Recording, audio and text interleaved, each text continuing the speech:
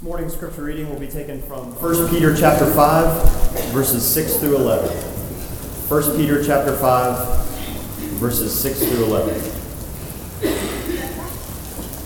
Therefore, humble yourselves under the mighty hand of God, that he may exalt you in due time, casting all your care upon him, for he cares for you.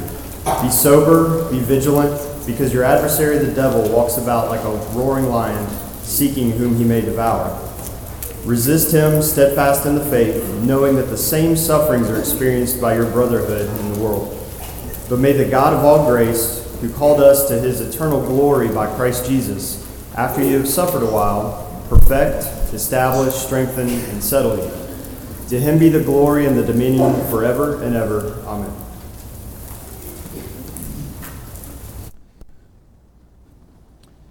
Well, I hope over the course of the past several weeks you've been blessed with our study of 1 Peter, this very strange study that we've engaged in.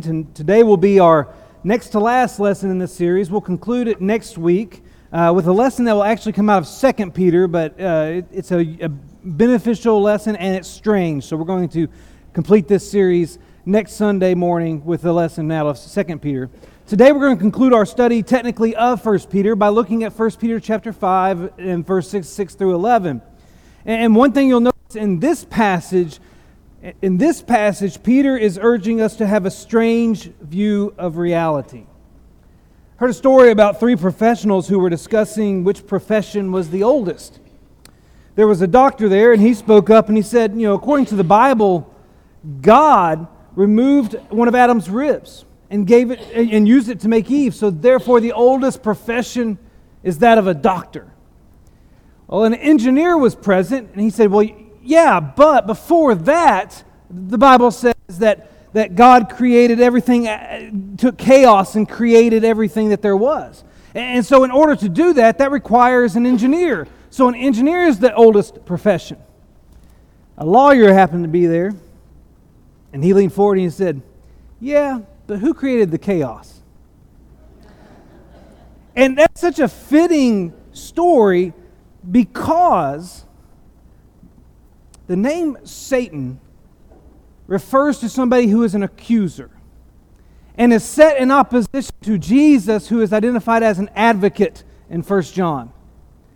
And that title of accuser is used in terms of a prosecuting attorney.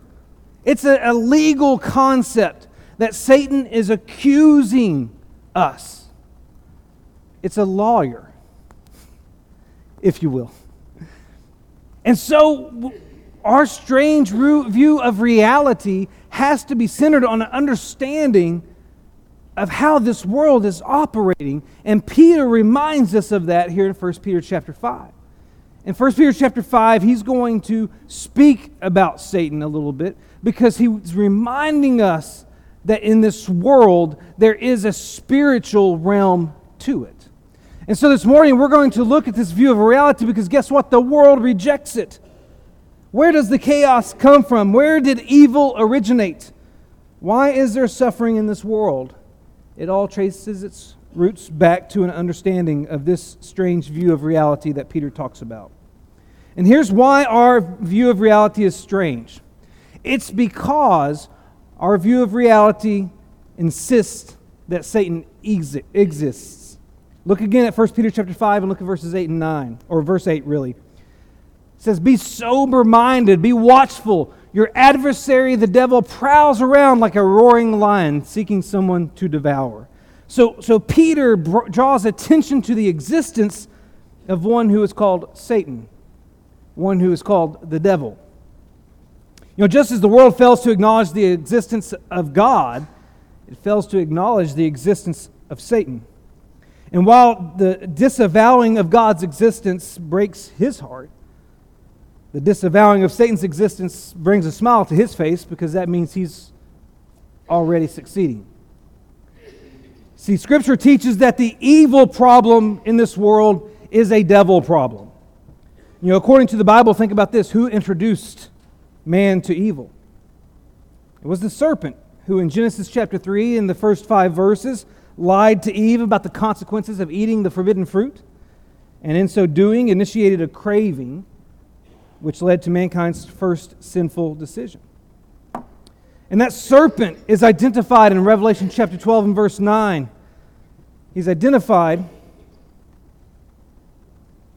as the one who is called the devil and Satan, the one who is the deceiver of the whole world. So we're left with no questions about the identity of that serpent. He is the devil. He is Satan. And how is Satan routinely described in Scripture? No less than 10 times in the New Testament, the title of evil one is associated with Satan. And the connection between Satan and that title of evil one is most apparent in Ephesians chapter 6, verses 11 and 12. If you look at Ephesians chapter 6, you'll notice in verse 11, it says, "Put on the whole armor of God that you may be able to stand against the schemes of the devil." Now, a few verses later, in verse 16 of Ephesians chapter 6, after after Paul gives instructions about the shield of faith, he says to take that up, because with it you can extinguish all the flaming darts of the evil one. And so in Ephesians chapter 6, the title of the devil and the description of the evil one are used interchangeably. So we know the basic characteristic of Satan. See, Scripture maintains that behind all the chaos, behind all the evil, all the tragedy, all the suffering that happens in this world, there's a real spiritual entity at work. He is called the devil, and he is the evil one. But I also want you to notice this about Ephesians chapter 6. Ephesians chapter 6 doesn't just identify the source of evil as the devil, it also indicates that the devil is warring against us. Paul instructs us to put on the whole armor of God so that we may be able to stand against the schemes of the devil. Then in verse 12, he explains why we need to put on and stand against. It's because we do not wrestle against flesh and blood, but against rulers, against the authorities, against the cosmic powers of this present darkness, against the spiritual forces of evil in heavenly places. You see, God is the creator of all that is good, so as the evil one, Satan has set himself up in direct opposition to God. And while God is the creator of this world and he will have the last move on the day of judgment, he has allowed Satan some degree of influence and activity. Because 1 John chapter 5 and verse 19 says the whole world lies in the power of the evil one. So our strange view of reality recognizes that Satan is real, and our strange view of reality recognizes that we are at war with him. And so Peter urges us to be vigilant. Did you pay attention to the instructions he gave regarding Satan there in 1 Peter chapter 5 and verse 8? He instructed us to be sober-minded and watchful. Those instructions are kind of interesting because they are the exact same instructions that Paul gave in 1 Thessalonians chapter 5 and verse 6 regarding the second coming of Jesus. In 1 Thessalonians chapter 5 and verse 6, Paul said, "Keep awake and be sober because Jesus is coming back." And here in 1 Peter chapter 5 and verse 8, Peter says, "Be sober and be watchful because the devil is still prowling around." And Peter knows that all too well. Peter knows the consequence of a lack of vigilance. Because there was a time in his own life when he was not sober-minded, when he was not watchful. And he fell victim to an attack from Satan, and Jesus told him to learn from it. But Jesus also told him to teach from it. See, in Luke chapter 22 and verse 31 and 32, Jesus said, "Simon, Simon," this is after the denial of Jesus that Peter was guilty of. He said, "Simon, Simon, behold, Satan demanded to have you, that he might sift you like wheat. But I have prayed for you, that your faith may not fail. And when you have turned again, strengthen your brothers." Jesus, in effect, said, "Peter, you take what you learned. You take what you learned about being attacked by Satan, and you teach your brothers and sisters. You prepare them." And that's exactly what he's doing when he warns us about Satan's activity. But those that reject the reality of Satan's existence, they're leaving themselves defenseless. And that brings us to the second reason our view of reality is strange. Not only is our view of reality strange because it insists that Satan exists, but it's also strange because it insists that we can resist. After warning us that Satan is on the prowl, Peter instructs us to resist him there in 1 Peter chapter 5 and verse 9. And although Satan is identified in Scripture as the ruler of this world, as the god of this world, as the prince of the power of the air, he can be resisted. And there's two primary reasons why Satan can be resisted. Number one, Satan can be resisted because Satan is inferior to God. Scripture asserts that God created everything, and not just everything that exists in the physical realm, but also everything that exists in the spiritual realm. We have this passage in Colossians chapter 1, verse 15 through 17, which said, He is the image of the invisible God, the firstborn of all creation, referring to Christ. For by Him all things were created in heaven and on earth, visible and invisible, whether thrones or dominions or rulers or authorities. All things were created through Him and for Him.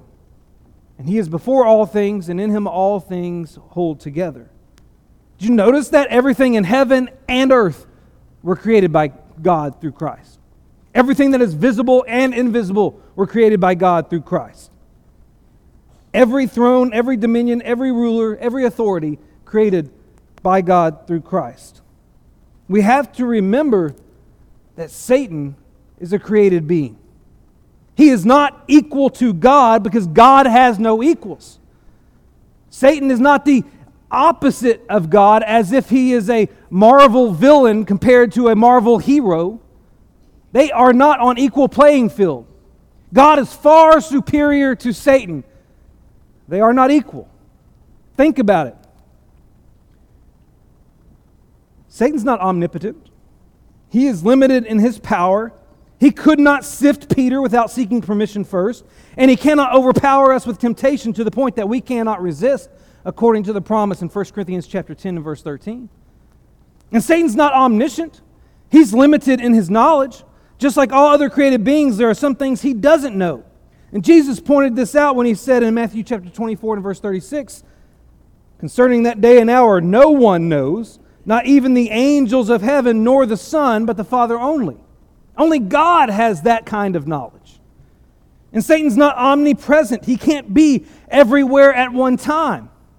Just like all other created beings, he's confined to one location at a time. And this is apparent from Luke chapter 4 and verse 13, where after the temptation, we're told that when the devil had ended every temptation, he departed from Jesus until an opportune time. He couldn't stay present with Jesus and be somewhere else. See, Satan is limited in his abilities. He's limited in his power, in his knowledge, and in his presence. Therefore, Scripture asserts in 1 John chapter 4 and verse 4 that he who is in you is greater than he who is in the world. So even though the devil is identified as the ruler of the world, the prince of the power of the air, he is inferior to the one whose spirit dwells in us. And for that reason, he can be resisted. The other reason he can be resisted is because he's a conquered enemy. It's in Revelation chapter 20 and verse 10 that Satan's future is shared with us. We're told the devil who had been deceived was thrown into the lake of fire and sulfur, where the beast and the false prophet were, and they will be tormented day and night forever and ever. We're told what the final judgment on Satan will be. But I believe that Satan's conquered state is not just a futuristic event. I believe it's a current reality as well. One time, Jesus was casting out demons. This is in Matthew chapter 12. And Jesus is casting out demons, and his critics accused him of doing it because he was in league with Satan. And the Pharisees said, it's only by Beelzebul, the prince of demons, that this man casts out demons. Jesus responded by saying, every kingdom divided against itself is laid waste, and no city or house divided against itself will stand. Then a couple verses later, it's Matthew chapter 12, verse 28 through 29 that I want to draw your attention to. Jesus said, if it is by the Spirit of God that I cast out demons, then the kingdom of God has come upon you. Or how can someone enter a strong man's house and plunder his goods unless he first binds the strong man? Then indeed he may plunder his house. Jesus indicates by that statement that the only reason he could cast out demons or plunder the people that Satan had stolen was because he had tied Satan up. In fact, Jesus used the exact same word in his tying up analogy here that was used in Revelation chapter 20 and verse 2, when John said that Satan was bound for 1,000 years. Thus, Jesus, in effect, showed that his kingdom had already come into existence, and his proof was that he had tied up Satan. It's also worth mentioning Revelation chapter 12, because Revelation chapter 12 depicts Jesus' life from birth to ascension through the birth of this child that a dragon tried to consume. And this child was caught up to God and to his throne in Revelation chapter 12 and verse 5. And then we're told that there was a war in heaven in Revelation chapter 12 and verse 7. And Satan, who was depicted as this great dragon, was thrown down to the earth, and his angels were thrown down with him as a result of losing that war in heaven. The terminology used to depict Satan being thrown down in Revelation chapter 12 and verse 9 is the exact same terminology used in Revelation chapter 20 and verse 3 to depict Satan being thrown into the abyss. It seems to indicate that Jesus' life and his death and his resurrection changed something in the cosmic war. And this is evident in a couple of New Testament passages that I haven't mentioned yet. For instance, there's Colossians chapter 2 and verse 15 that after Paul indicated that our record of debt was nailed to the cross, he added this, that God disarmed the rulers and authorities and put them to open shame by triumphing over them in Jesus. That reference to the rulers and authorities seems to be a reference to spiritual, cosmic rulers and authorities. And then there's Hebrews chapter 2, verse 14 and 15, where the author of Hebrews indicated that through death, Jesus destroyed the one who had power over death. That is the devil, and delivered all those who through fear of death were subject to lifelong slavery. Notice the language of defeat that's associated with the devil here because of what Jesus accomplished through his death and resurrection. So even though Satan is still active, he's already been defeated. And that means that you and I can indeed resist him. But how? How can we resist Satan? That's what we really need for our strange view of reality to work. And Peter identifies 3 important steps in resisting Satan. First, he says that we can resist Satan by surrendering to God. Look at 1 Peter chapter 5 again. Look at verse 6. He starts off this entire section with these instructions. Humble yourselves under the mighty hand of God. In 1 Peter chapter 5 and verse 6. Now, it's very interesting because Peter starts off speaking about Satan's lion-like attack tactic by instructing us to humble ourselves under the mighty hand of God. Peter's point seems to be that the first thing you must do in order to stand against Satan is to kneel before God. See, humbling ourselves has been an important theme throughout 1 Peter. Except he hasn't always used the word humble. He's typically used the terminology of submission.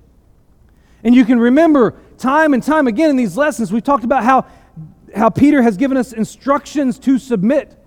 Whether it was to Christians as citizens submitting to governing authorities, or it was Christians as servants submitting to their masters, or Christians as spouses submitting to one another, or Christians as members of the Lord's body submitting to the elders of the Lord's body.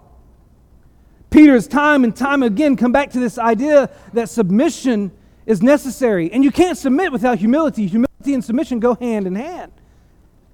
And Peter's point here seems to be that all submission leads back first and foremost to our submission to God.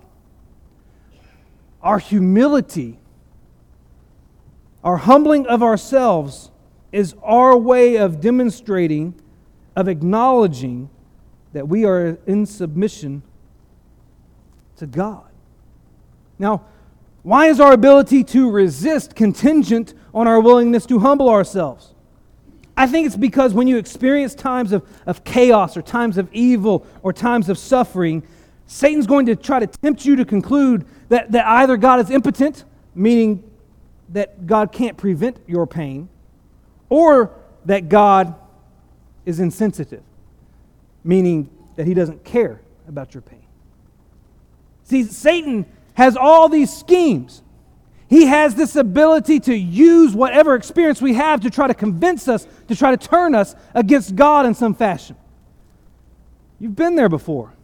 Some of you have gone down that road where Satan was using some negative experience in your life and tried to use it to turn you against God. But here's the thing, if you are constantly surrendering yourself to the reign of God, then you are mentally preparing yourself to recognize and to resist Satan's attempts to turn you against God. Humility is necessary. Humbling yourself is necessary because it's your first line of defense when Satan comes at you trying to turn you against God. Because in your surrender to God, you live in a constant state of mental preparation, knowing that God is in charge. I want you to consider how James uses similar words in James chapter 4. James quotes Proverbs chapter 3 and verse 34 much like Peter did. That's the passage that says, God opposes the proud but gives grace to the humble. James quotes that, but instead of following that quotation with instructions to humble ourselves, James instructs us to submit ourselves to God. And pay close attention to the instruction that comes next. After instructing us to submit to God, James instructs us to resist the devil. You see how they go hand in hand? James is saying that submitting to God and resisting the devil go together, that you can't have one without the other, and the end result of this combination of submission and resistance is that the devil will flee from you. It's your first line of defense against Satan.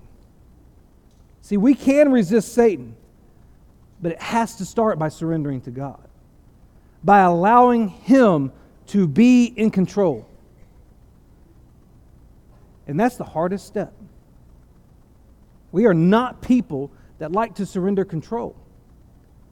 There are many of us who would rather drive ourselves somewhere than ride with somebody else because we don't want to lose the control that the will offers.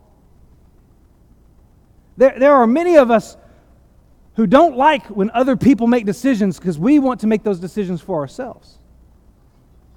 We don't like to give up control. But in the grand scheme of this spiritual reality in which we find ourselves, that's the requirement.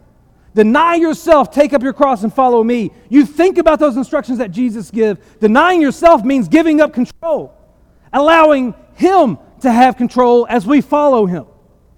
Surrendering is not easy, but it is necessary. And it's the first step in standing against Satan.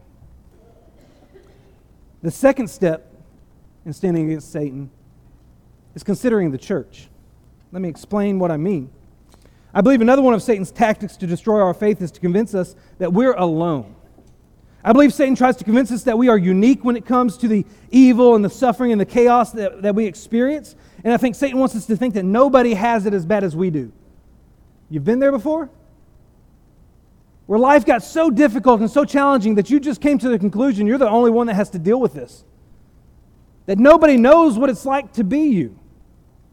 But Peter indicates we can resist such thinking by considering our brothers and sisters in Christ. Look at what he writes in 1 Peter chapter 5 and verse 9. He says, resist him, resist Satan, firm in your faith, knowing that the same kinds of suffering are being experienced by your brotherhood throughout the world. In other words, Peter says you're not alone. Christians all over the world are experiencing the same reign of chaos, the same presence of evil, the same degree of suffering. You're not alone. And sometimes realizing that you're not alone is the most beneficial weapon in a battle. Have you ever thought about the armor of God that Paul presents in Ephesians? Have you ever thought about it? You got a sword, you got a shield, you got a breastplate, you got a helmet. You've got all this equipment, but isn't it always all forward facing?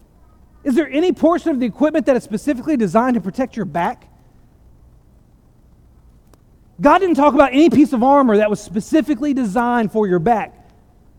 And whether or not that's just because the traditional armor of a warrior in battle was forward facing because that's where the attack was coming from, or maybe there's more to it than that. Maybe the reason there's no mention of backside armor is because your back is protected by your fellow soldiers. We use that language, don't we? I've got your back. Isn't that an expectation of the church? when it comes to this spiritual battle in which we find ourselves? See, the church, our brothers and sisters in Christ, they're our allies in this battle.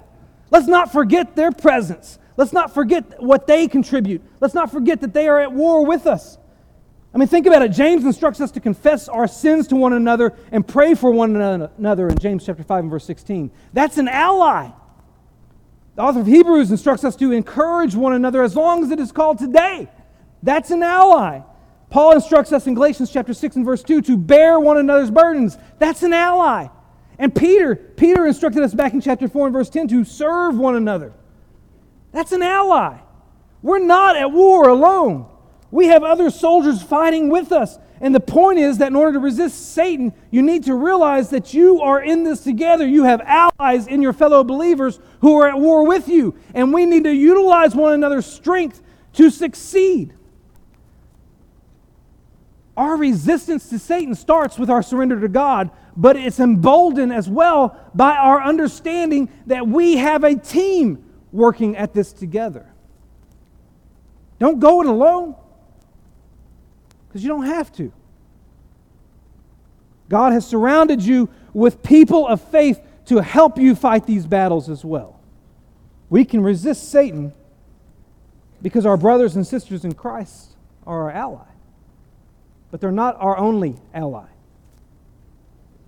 See, the third reason we can resist Satan is by remembering God's promises. In other words, we can resist Satan because we have an even greater ally, who Peter says in 1 Peter chapter 5 and verse 10 has promised to restore, confirm, strengthen, and establish us. We must never forget that our greatest ally is God.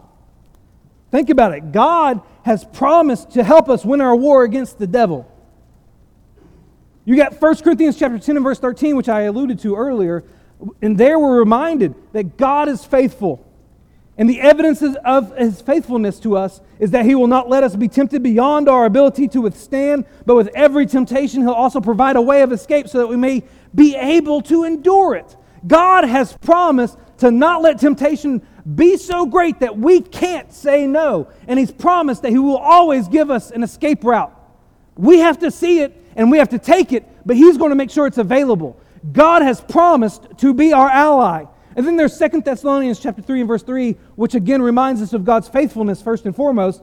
And because He is faithful, Paul says that He will establish us and guard us against the evil one.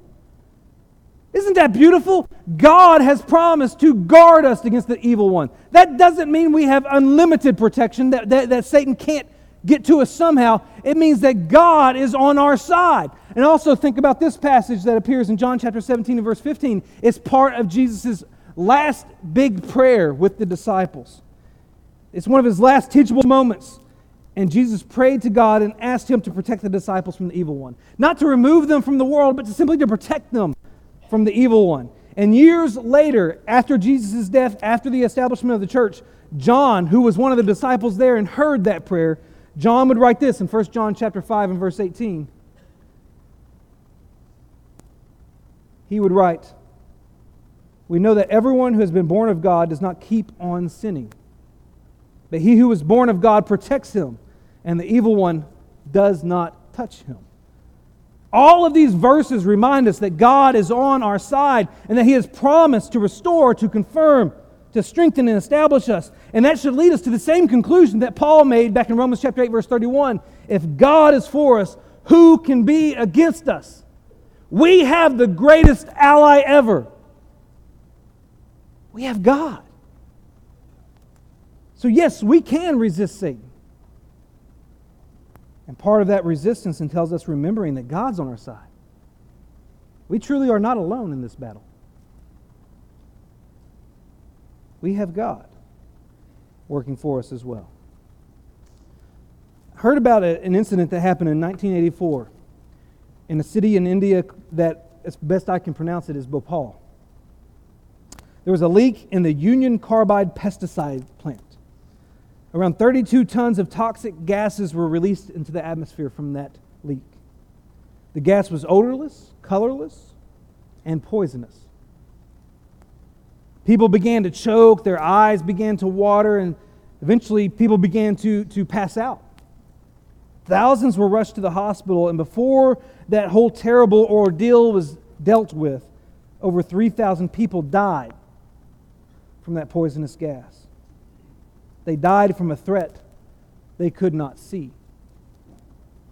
You know, it's hard to battle an enemy when you can't see him. It's even harder to battle an enemy when you deny that he exists. So the point today is simply this. Satan, who is our opponent, who is our adversary, who is our accuser, he is looking for a way to wreck our faith. And he's on the prowl, and he's waiting for an opportunity to attack. And in order to not give him an opportunity, in order to stand against his schemes, in order to avoid being devoured by him, we must be ready. And the first step to such readiness is awareness. And this is why those who are strange in this world have a strange view of reality. Because we recognize that there is an opponent out there who's wrestling with us. And we intend to fight. And we know the victory already is ours to be had.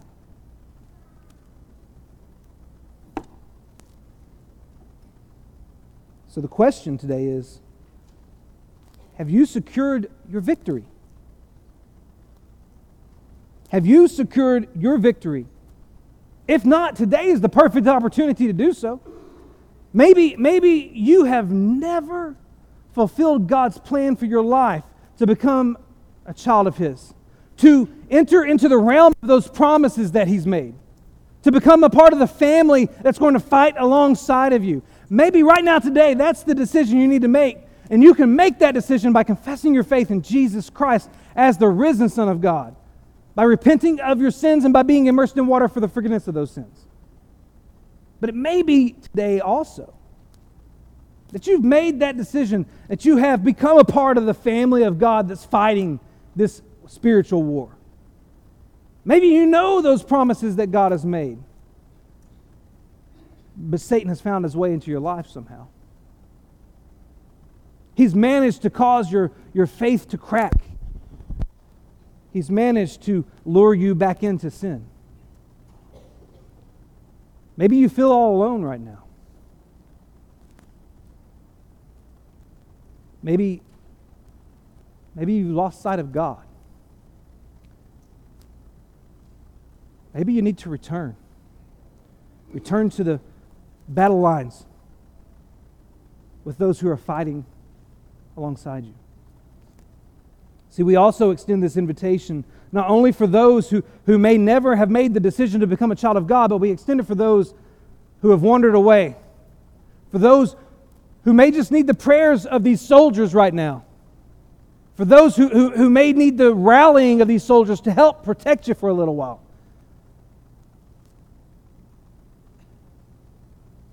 For those who just need to come back and start fighting again. Whatever your need is today, don't forget our strange view of reality. Don't forget who the real opponent is. And don't forget who your greatest ally is. And if you need to respond to the invitation today, we invite you to come while we stand and sing.